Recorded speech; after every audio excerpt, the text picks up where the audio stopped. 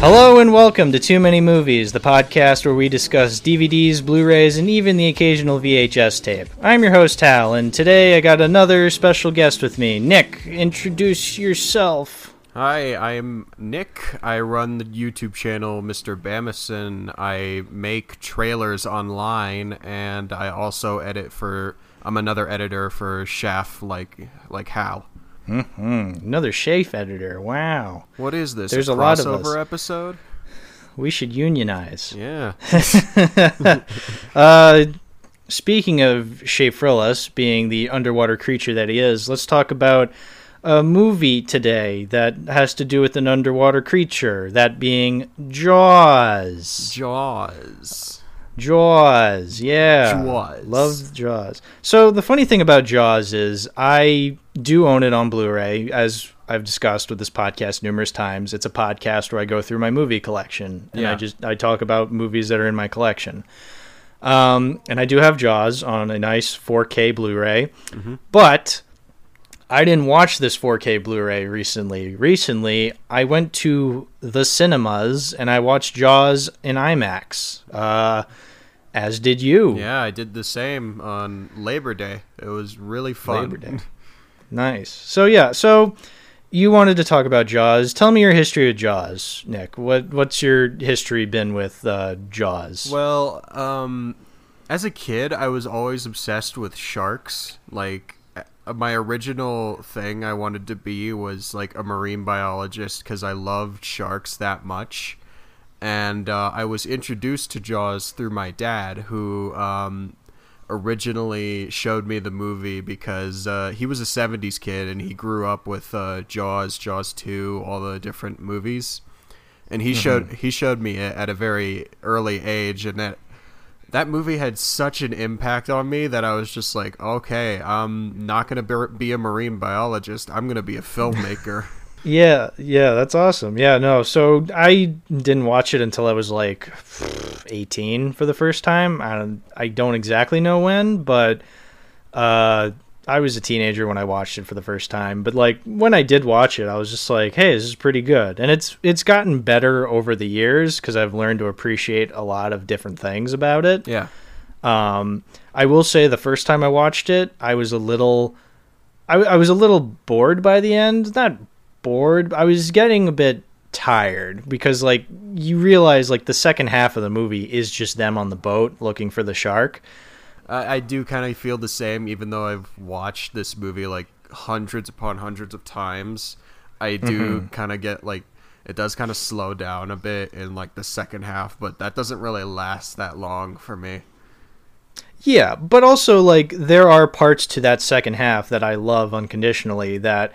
And obviously, because, like you said, you've seen it hundreds of times, this is like, I don't know, fifth or sixth time of me watching it.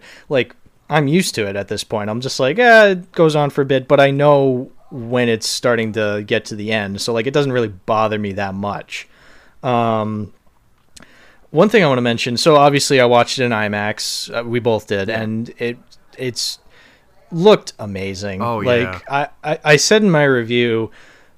my recent log of it on Letterboxd, like that it's one of the best movies I've seen this year in a theater. I mean, at first I said it was the best because it kind of was, but then like I remembered, oh yeah, I saw The Thing in theaters this year too. I wish but that, I had like the I love, opportunity to do that. I know I love that movie more than Jaws, but that's just me. But Jaws still, for a movie made in 1975, looks amazing on the big screen. Like it was so freaking cool. Yeah, the underwater shots especially look good on the IMAX screen. Like that shot of Chrissy in the beginning when the shark's like looking up at her is like so. It's such a good shot. Like and the IMAX good. Like brought out the best of it. I'm pretty sure you can see her tits in that scene, which is great. Yeah, I approve of that. I think it's funnier because Jaws is rated PG. Yeah, exactly. Oh man, I wish PG movies were more like that. But no, like, yeah. So obviously with the bigger screen, we got a lot more of that kind of stuff. One thing I definitely noticed, I feel like I've kind of noticed this over the years, but I definitely was paying attention this time because I noticed it, was like just the accents in this movie. So I'm from Boston, and I I grew up. I still live around the area, and I grew up with like people with these kinds of accents where they're just like, "Oh, it's a shark out there, out in the water, guy." Like just like the way they talk, where they just like don't pronounce their R's as heavy, or they'll say like Boston. They're just like, "Oh, we're packing the car. We're gonna go out back. We're gonna go to the Sox game." Like I've known those kinds of people, and so like hearing those accents on the big screen, I'm just like, hell yeah, dude. Boston representation. Yeah, I love when Boston's represented in media. It's like with the Godzilla, they destroyed Boston. Yeah. Yeah, I know. Well, I freaking love that. I love that movie. How it's just like Godzilla fucking disintegrates the John Hancock Tower. It's fucking insane. It'd be fun. But it'd be funny if I like. Oh yeah, go ahead. It'd be funny if they just went in the next movie. They just went to Ohio. And destroy uncultured swine and puff. Yeah. No, but yeah. So it's really cool. And I, growing up in Boston, I also grew up near Cape Cod, and like that's not where the movie takes place. It was filmed in Martha's Vineyard, which is like an island off the coast of Massachusetts, and it's of a fake town called Amity, which I don't think that's a real place in Massachusetts. No, it isn't. If it is, no, I've never heard of it. But it does have that Massachusetts beach town, because I grew up like around Cape Cod. Like I go to Cape Cod for vacation every year, and it's like just the way how old the houses look. There's just stretches of road, and there's just beaches everywhere. It's awesome. Like I feel like I've been to places like where it is in Jaws, like the places you see in Jaws, where like the shark is, where like all these people are just walking around, because it's like this small town. I feel like this movie really represents that kind of stuff really well. And I just really loved seeing that on the big screen. It was freaking awesome. And I think what's also great about Jaws is that it gets you like in that summer mindset. It's like oh yeah, it's like when you watch a movie like a Christmas movie during the holiday season. Exactly. Yeah. It just gets you ready for that kind of holiday. Oh yeah, no, dude. I every time I watch Jaws, I'm just like, which I think it's ironic. Every time I watch Jaws, I'm just like, man, I want to go to the beach. When like back in the day when it first came out, like people were afraid to go to the beach after that. Like it was actually like recorded like in history, like people didn't go to the beaches often after that movie came out, because they were just like so afraid of the water after that. Yeah, like which is a testament to how good the movie is, but also a testament to how stupid people can be. Like, but in certain marine, yeah, go ahead. In certain marine communities, it's like super controversial, like especially in like people who study sharks or people who scuba dive. It's especially controversial because it portrays sharks in like a very negative light. Yeah, I definitely feel that, especially like looking back. And I mean, you hear about like how like sharks are actually portrayed, how sharks actually are, and this did put kind of a negative connotation on sharks, but like, I mean, how could it not? Like, I feel like even without Jaws, we probably would have villainized them in some way, but just because they got like the sharp teeth, they're like massive. They eat everything in sight. Exactly. So obviously, I'm not expecting 100% accuracy from a Hollywood film. Like, I get it. It's obviously made to be kind of fantastical. I mean, this is the same movie where the shark dies by like getting blown up by a scuba tank. And then it survives for 3 more movies. Yeah. Yeah. So I'm not, but even with that sense, like, I still feel like the movie's pretty grounded. Like, I never once didn't buy what was happening. Like, it seemed very grounded. Like, and the characters seemed very real. Like, I love the way that characters are portrayed in this movie. Like, it's not like, the way I'm trying to say it is like, it's not like played up for like Hollywood isms. You know what I'm trying to say? Yeah, I know like what you're trying to say. Like, yeah, it feels a little more real. Like, it's not just like like obviously the villain of the movie is the mayor, but I wouldn't say the mayor is like mustache twirling like, I'm so evil. I need the monies. Yeah, I need the monies. Like, I genuinely buy that this guy wouldn't want to open up. He wouldn't want to close down the beaches. I understand where he's coming from. I don't agree with him. I think he's a total asshat. But I think that's what makes it such an interesting movie, is that I understand where he's coming from. I mean, it's the 4th of July weekend. Like, yeah, that's a huge time for, like, a small beach town off the coast of Massachusetts. Like, of course, that's when they're going to make their most money. And, I mean, I noticed this time around, Quint had said, like, it was during his scene when, like, he was scratching the chalkboard, and he said, like... says, like, you're going to be on welfare by the winter. Yeah, if you don't hire me, you're going to be on welfare by the winter. It's just like, yeah, like, if... like this shark would have caused problems no matter what. So like I kind of get what he's going for. And I like that the movie just doesn't 100% villainize him, and also it doesn't 100% like make the heroes super likable. Like Quint's kind of an asshole. Hooper has like his douchebag moments. Yeah, Hooper's kind of a big douchebag where he's just like, I'm the science guy, I know what I'm talking about, and then he just makes an ass of himself and is just like but they're not unlikable. And Chief Brody, like, he has his moments where he... I love Chief Brody with all my heart. He's me too. He's good. He's such a great character. Like, I don't know why. Unbelievably so, yeah. He reminds me of, like, a dog. I don't know why. Just, like...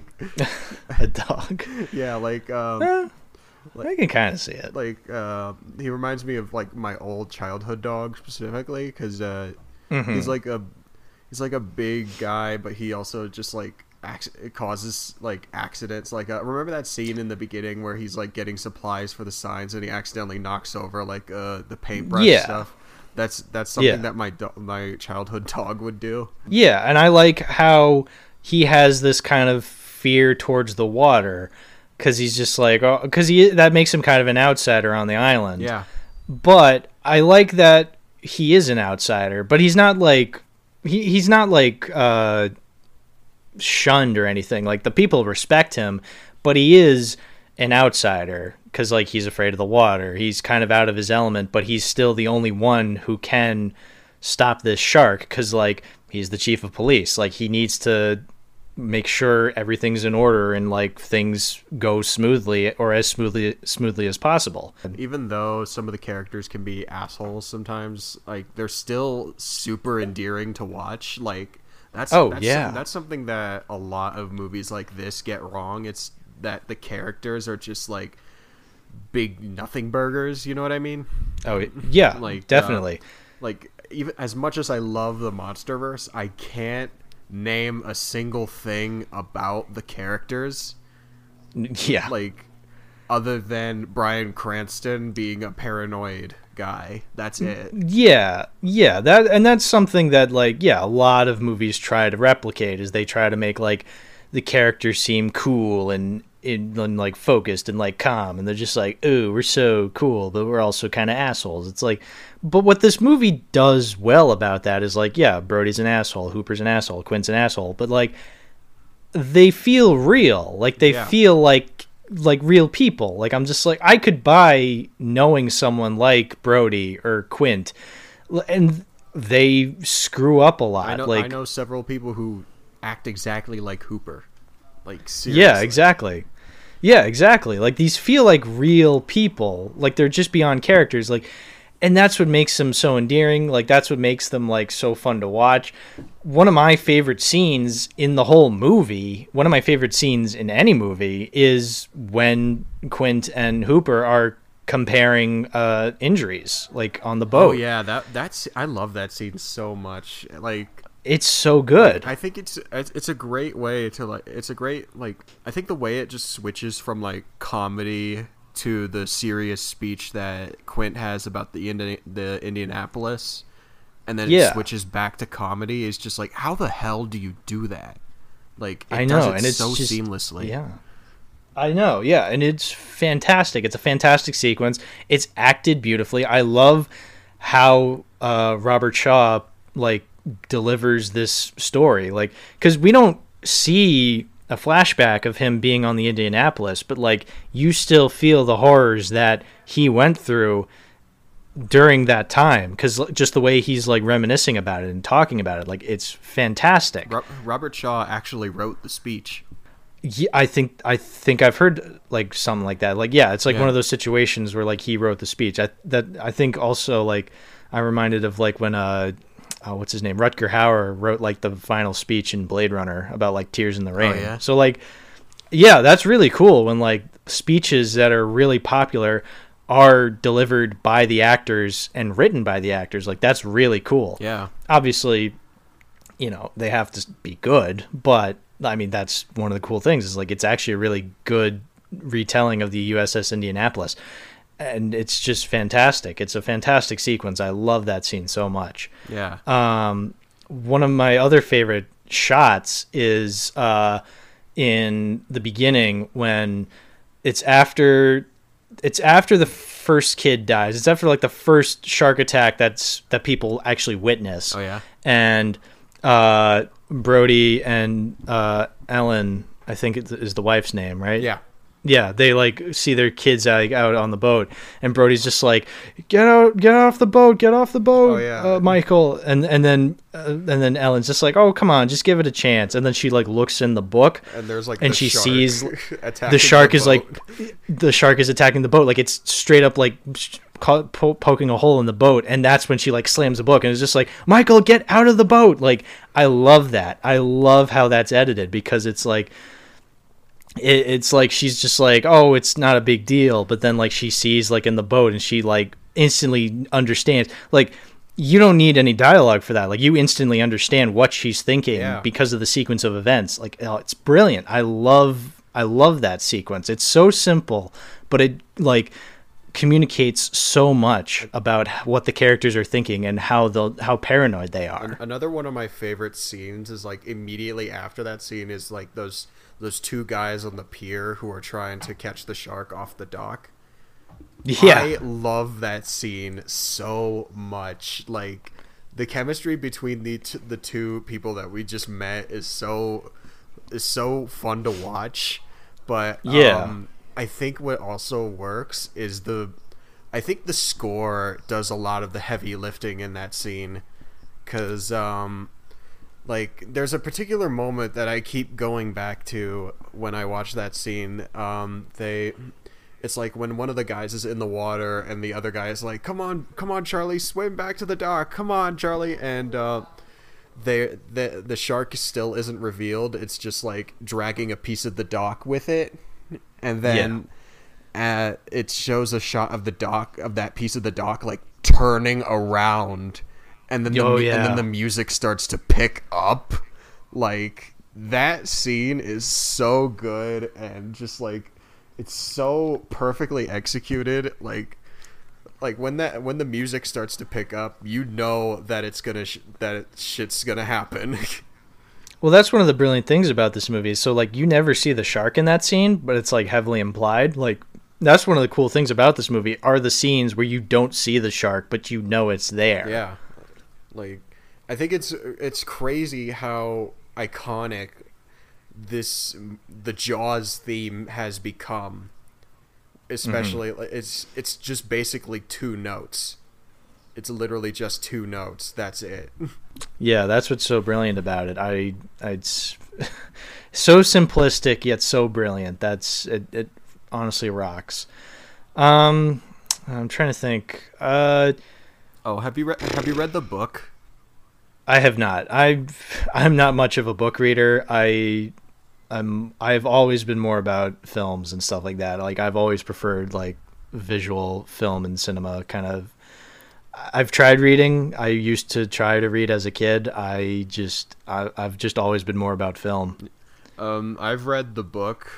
You know how they say like the book is better than the movie? Yes. It's definitely not in this case. Like book, I figured. The book is just kind of like in the book everyone is a fucking asshole. Like Brody is an old man who's like struggling with his age, and he and his wife Ellen are like going through a nasty fights like constantly. Quint is literally just a knockoff of like Captain Ahab from Moby Dick.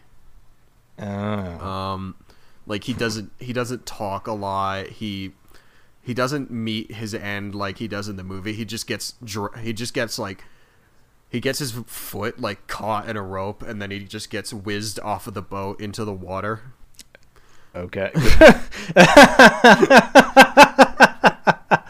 Okay, like that's kind of anticlimactic. And Hooper is like the biggest asshole in the book.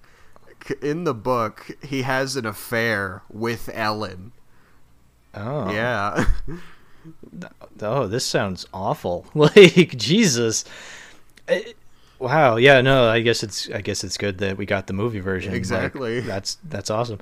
It's funny that you say that like Quint is like an Ahab ripoff, because I do feel kind of that this movie does portray him as a little bit of an Ahab, where like he's obsessed to get the shark. But I like that it never calls attention to it. Like the most we get is like him destroying the radio so then they can't contact land, because you understand as an audience member, you're like, oh, he's going insane. Yeah. Like he just wants to get this shark. And I like that. I like that it doesn't really call attention to that. It's just heavily implied, and you as the audience can just like interpret it that way. Yeah, like I think it all comes down to like the way he was written and the way that Robert Shaw performs him. Like Robert Shaw's performance as Quint was just, I don't know, the legendary. Like it's so good. It's fantastic. Like he adds so much character to what little there was in the book. Like I think it also comes down to the way it was written, because a lot was changed in between adapting the book and the movie. Actually, how the shark dies in the book was also different. How does he die? How does he die in the book? In the book,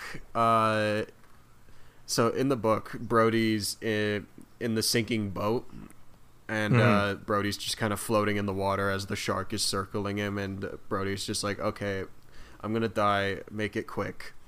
And then the shark basically succumbs to wounds from Hooper that Hooper gave him, and dies like on the spot. Yeah. Oh. It's so anticlimactic. Again, I'm glad we got the movie version. Like, yeah, it's a big dumb explosion, but like that works a hell of a lot better. Yeah, it's so good. Satisfying. It's also extremely satisfying watching it on IMAX in a big screen. Like that was freaking loud. Oh, it was amazing seeing that explosion on the big screen, especially in IMAX. I was just whoa. Just like, it's like boom. You just like, yeah. It surprises you every time. Yeah. I don't really have much else to say. Do you have anything else you want to say before we get into the final thoughts? What if I remember seeing a Robot Chicken sketch where Spielberg made like a Jaws special edition. Oh. And and it was like the shark showing up in like random places. Like okay. Like on the boat, Quint was just like, oh, there's the shark, Chief, throw the harpoon right now. Brody like throws the harpoon, the shark catches it, and is just like, you missed me, you dried up douchebags. There's like scenes where like the shark will just like pass by and like block the scene, like yeah, just like the alien camel in A New Hope special edition. No, kind of, yeah, but it's actually a really funny sketch. I'll link it to you after we're done. Yeah, I should. I miss watching Robot Chicken as a kid. So yeah, basically, to wrap up our film discussions here on this podcast, I make the decision whether I'm going to keep the Blu-ray. So as I said, I have Jaws on a 4K Blu-ray. It's actually really cool. It has like a cover that's like scratches, like yeah, like that. I don't know what you call that. Like I don't know. I know that this thing. Yeah, I know it has a name. I just don't know what it is. It also comes with a Jaws booklet. It's like a booklet that's just has like so much information. Like that's really cool. And as I said, it's on 4K. It looks amazing on 4K, Yeah. as it looked amazing on IMAX. So this is a definite keep for me. For sure. Yeah. So I don't know. Do you own it on Blu-ray or something? I don't. I don't have I only have a DVD player. Mm-hmm. But I have a poster. Yeah. Well, you know what? Close enough. Like Yeah. posters, really cool. Yeah. No. I for all you listeners out there who have not seen Jaws, please watch it.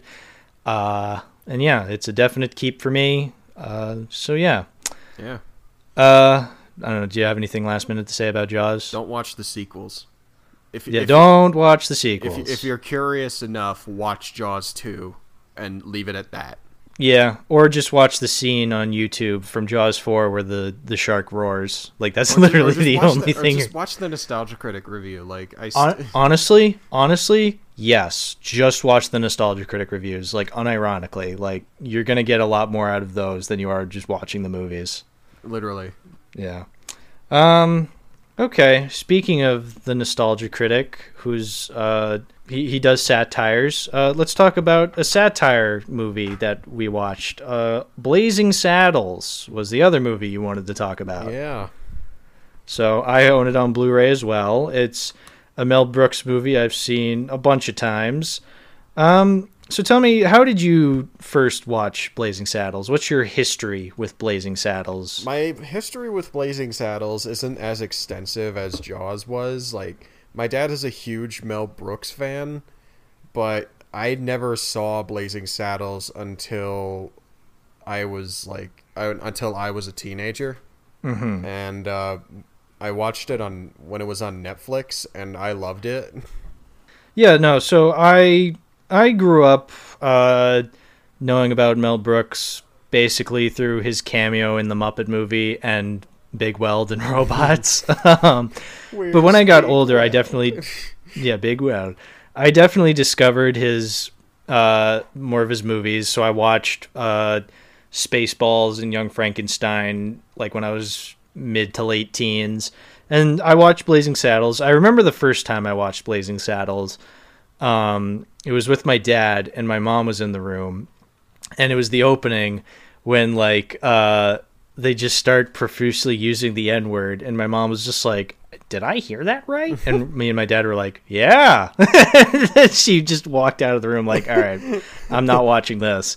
And so, but then we watched the rest of it, and it was so funny. It is funny. I've said for years that this is one of my favorite comedies. I may not. I think the more times I watch it, I definitely don't. I wouldn't say it's my favorite comedy, and I don't think it's even my favorite Mel Brooks movie. With that said, it's still definitely up there, but it is something that the more times I've watched it, the more I have noticed a lot of like things I don't really like about it. Like, so obviously it's a movie that puts its jokes first, like at the forefront. Like at the forefront, it's nothing but the jokes, the humor, the gags, like, and that's what the movie's about. Like, it's just about being this raunchy comedy, and that's fine. When it's actually focused on the jokes, it's really funny. I will say though, there is a bit of some pacing that I'm not a fan of, but I've learned to forgive that kind of stuff because the good stuff is just so funny. I think it's funny that you bring up the pacing because when I was watching it, like it went by like really fast. Like it didn't feel like an hour and a half. It felt like 45 minutes.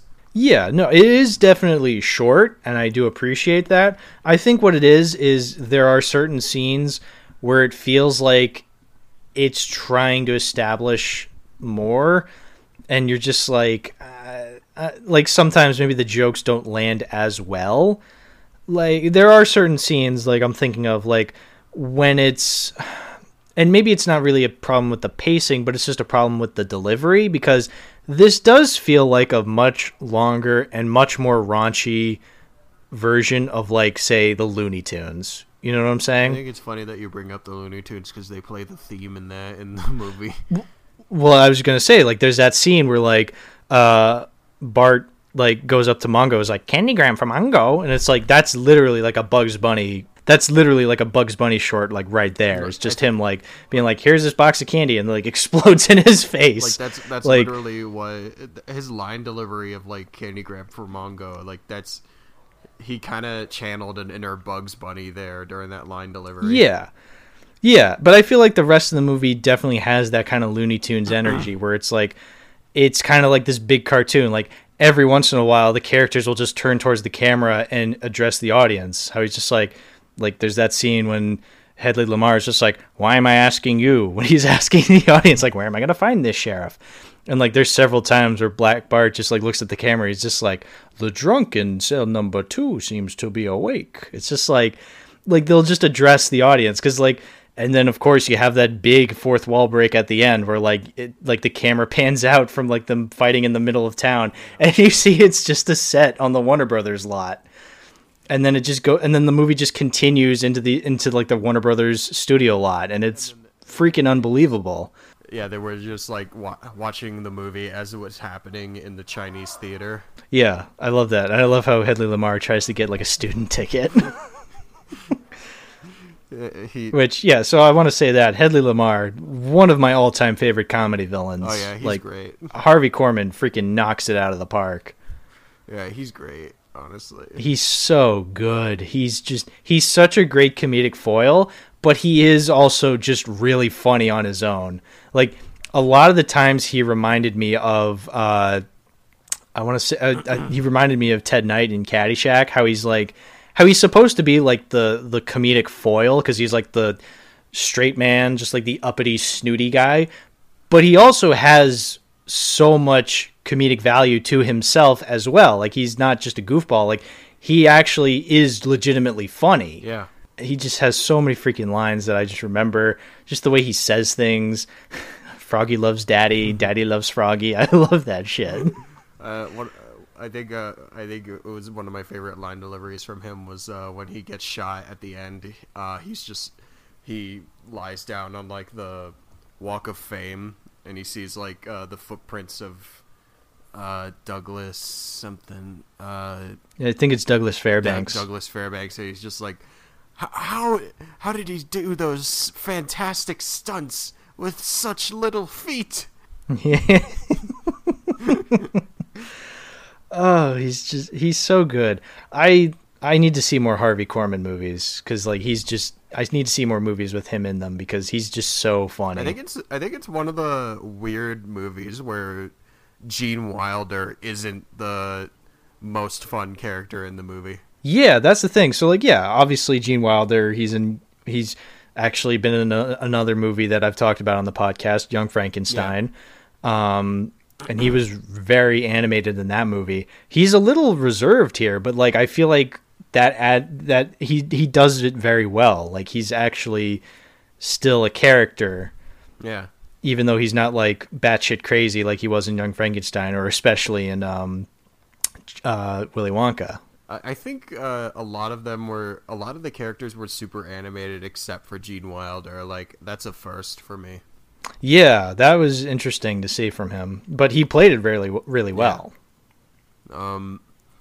I also thought that Bart was also just a really good character. Like, every scene with him was really entertaining to watch. It wasn't, like, as funny as what's the villain's name again? Hedley Lamar.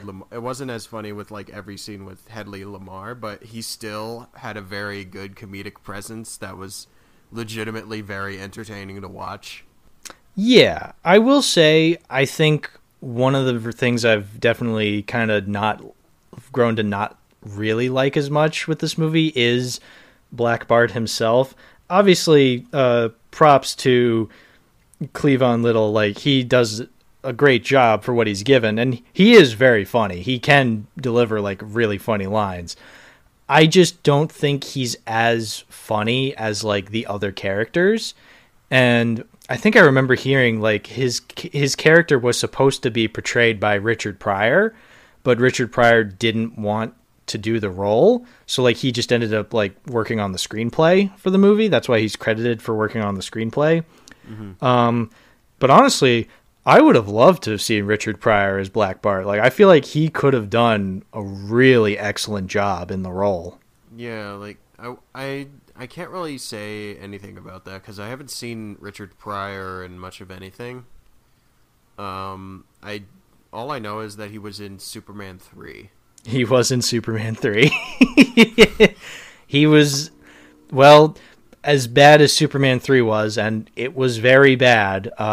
He was the only thing I was like, well, at least this is entertainingly bad. But yeah, no, that Superman 3, fucking horrendous. Don't watch it. This movie kind of just makes me think of like the way Jojo Rabbit does satire. Like it makes, like it just makes the people who have like those racist ideals just look absolutely ridiculous. But I think what does the two differently is like Blazing Saddles is definitely a lot more joke oriented, while Jojo Rabbit it has a lot more like serious weight. There's still a significant amount of like jokes in Jojo Rabbit, but there's still like a hefty amount of serious scenes like tying it down. Yeah, and I feel like that's one of the things that kind of makes Blazing Saddles a bit weird for me, is like it does feel like it's trying to have weight to it, when in reality, like, it's literally just one of the most ridiculous movies ever. Like, there's that scene where like Lily von Stupp is like tied to like a radiator, and Hedley Lamar is like trying to get information out of her, and it's like, okay, like, one, why should I care? Two, like, why is this here? And also, later in the movie, she's just with the other characters. Yeah. Like, I don't understand her motives in this movie. Like, and obviously, I don't think she's supposed to have motives because she's just a joke. But I don't know. I'm just wondering, like, why include her? Like, she just felt very out of place in this movie. It was very strange. Yeah, like comparing it to like Mongo, who like Mongo had a point. Yes. Lily von Stupp, I didn't see her point at all. Yeah, she was just kind of there. I mean, Madeline Kahn is very funny, but I don't know. Just, yeah, there was just she just didn't really have any agency in the movie, and you could have cut her out, and nothing really would have changed. Yeah. I don't know. Do you have anything else you wanted to say? Because I wanted to mention a little something about Blazing Saddles. Not really. Not really, no. Okay. Yeah, so for those of you who have seen Paws of Fury, The Legend of Hank, it's basically a Blazing Saddles ripoff for no reason. Which has Mel Brooks in it, too. Yeah, so here's the thing about Paws of Fury. I imagine you didn't watch it. Oh, I'm no. No. You know what? It's fine. Like, I totally get it. It's not worth it. It's not worth it. It is so terrible. It's not even ironically funny. No, it's not. It really isn't. Like, there are plenty of ironically funny movies from this year. Like Moonfall, Morbius, ironically funny. Like, those are great ironically funny movies. Like, you could get so much more out of than watching Paws of Fury. It's so much fun making fun of Morbius. Like, oh yeah, no, like, unironically, Morbius is literally so much better than Paws of Fury. So, first off, the idea of a kid-friendly Blazing Saddles is stupid already. But then you actually watch it in action, and you're just like, this is so confused. So obviously it has like that whole racism element brought to it because the main character is a dog and literally every other character is a cat. But it's like, but they treat it like so stupidly because they're just like, oh, you're a dog. We hate you because you're different. And like that, like literally the dialogue is exactly that. That's just how they explain it. It's kind of like, what was it? I'm trying to think of a movie that didn't really handle like race themes that well. Pick one. There's like a bajillion. Shit. I didn't think of a follow through. No, I mean, Green Book, Zootopia, like literally any of them. I mean, those just were like developed, like a little, like. I mean, Green Book, not so much, but yeah. Like, yeah, well, the thing with Zootopia is like it. I mean, Zootopia. Say what you will about it, like. I'm not a fan of how it handles that kind of stuff, but like it's not terrible. Like it is better than Paws of Fury when it handles this stuff. Like Paws of Fury, it's literally just I'm a dog, I'm different, and it's like, oh, we're all cats, we're different from you, so we don't like you. But then like they just rip off jokes. Like there's literally a scene where Ricky Gervais is essentially the Hedley Lamar of that movie, and he literally does address the audience because he's just like, why am I asking you? Because he's like, where would I find a sheriff? Why am I asking you? But he delivers it so terribly that the joke is not funny.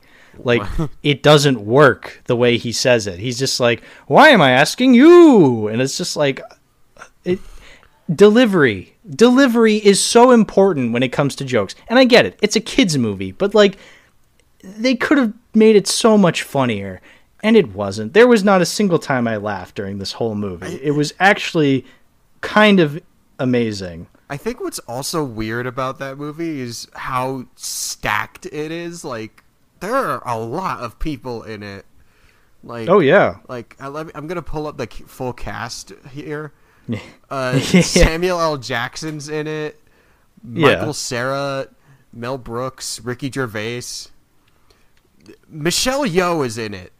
What the fuck is Michelle Yeoh doing in this? She was in in Everything Everywhere All at Once earlier this year. What the hell is she doing in here? She was also in Minions 2. Oh my god, she was? I know. 2022 is her year, man. She's been in everything. Oh god. Yeah. So like the cast on their own is pretty good. Like Ricky Gervais can be very funny. Mel Brooks is very funny. Samuel L. Jackson, Michael Cera, Digimon Hansu, like Gabriel Iglesias, Michelle Yeoh, like all these actors have done fine work, like in other stuff. They're just not good here. Like they are genuinely just so unfunny, and that's one of the things about Paws of Fury. It's not funny. It's literally ripping off Blazing Saddles in the worst way, and then it's like just coming up with the like most cliched children's movie jokes that you could see. Like I think even Minions would be embarrassed to have in their movie. Like how many? Like what percentage of the movie was just fart jokes? I'm gonna say maybe about like 5%. That's still, and maybe that is a little bit too conservative, but I would say between maybe about like 5 or 10%. That's still a decent amount. Yeah, it is. Yeah, so I just wanted to mention Paws of Fury because I watched it, and I wanted to just mention it here because Blazing Saddles. And no surprises, Blazing Saddles is obviously the superior version of the story. I don't know, was there anything else you wanted to say about Blazing Saddles? I did want to bring this point up about Paws of Fury. So when I was in LA, I was in LA around the same time that Paws of Fury was coming out in theaters, and the advertising for it was surprisingly like very apparent. Like I saw posters of that big sumo wrestler cat fucking everywhere. And it wasn't like just on like posters on the street. There were buses with it. There was billboards with what else is there? There was a bench dedicated to Paws of Fury. What if we kissed on the Paws of Fury bench? It would have been just fine if it was like the regular poster. You know, it was hung up all over the place. Oh, I think what's also funny is that it wasn't even originally called Paws of Fury. Yeah, well, that's the other thing I actually also wanted to mention. It was originally called Blazing Samurai, and I know this because, well, it was originally called Blazing Samurai. I remember it being listed on Letterboxd as Blazing Samurai, but also the opening title literally says Blazing Samurai as if it's the title of the movie. What? And then there's a scene when a character like lets go of a bow and arrow, and the arrow's like flying through the air with a flaming origami version of the dog character, and it like pauses on it and it says Blazing Samurai, and it like points to it, and it's just like, what? Okay. Wait, so they didn't. Your movie's called Paws of Fury. This makes no sense. So they didn't change the title in the movie? Nope. Well, what? Obviously they named it Paws of Fury, Legend of Hank, but like the references they make to it being called Blazing Samurai are still in the movie. Yeah, this I saw this everywhere. It was all over the place in LA. It was that image has been like branded into my brain now because I've seen it so many fucking times. Blazing Samurai, August 2017. Oops. From the director of The Lion King. Yeah, dude, The Lion King. It's practically the same movie. What's also really funny is there's an Instagram for it, like, and they posted like memes. Oh no! Oh god! Leadership. What is the mother-father? What in the mother-father cocker spaniel is going on here? Oh yeah, he makes that joke in the movie. Ugh, God, that's so bad. It's so terrible. Such a terrible, terrible movie. But it's okay because Blazing Saddles is much better. At least Mel Brooks is I guess to wrap up our discussion on Blazing Saddles, unless you had anything else to say. Nothing. No, I got nothing. All right, cool. I do have it on Blu-ray. It's a definite keep. I love this movie so much. It's not my favorite Mel Brooks movie. I think I prefer Spaceballs personally, but I think I definitely like this more than Young Frankenstein. It's definitely one I will keep for sure. So, do you have it on Blu-ray, or do you have it at all in your physical possession? I don't. Well, get on it, dude. Yeah. I only have like a small collection, and most of it's not even mine. Yeah, well, we all got to start somewhere, I guess. Okay. All right. This is the part of the show where I think we're going to wrap things up. Nick, shout out your stuff. Plug what you want to plug. I got nothing I want to plug, like literally. Okay, well, I'll still link your channels and Letterboxd in the description below. Yeah, I'm making a Fury Road trailer. If that. Ooh, very cool. Yeah. All right, so keep an eye out for that, everybody. A Fury Road trailer. Okay, then. I'd say that about does it. Thank you all for watching. Thank you all for listening. Thank you, Nick, for coming on the podcast to talk about Jaws and Blazing Saddles and a third movie that's not even worth mentioning again. Thanks for having me. Hey, no problem. All right. Thank you all for listening, but now it's time to say goodbye. Auf Wiedersehen, baby.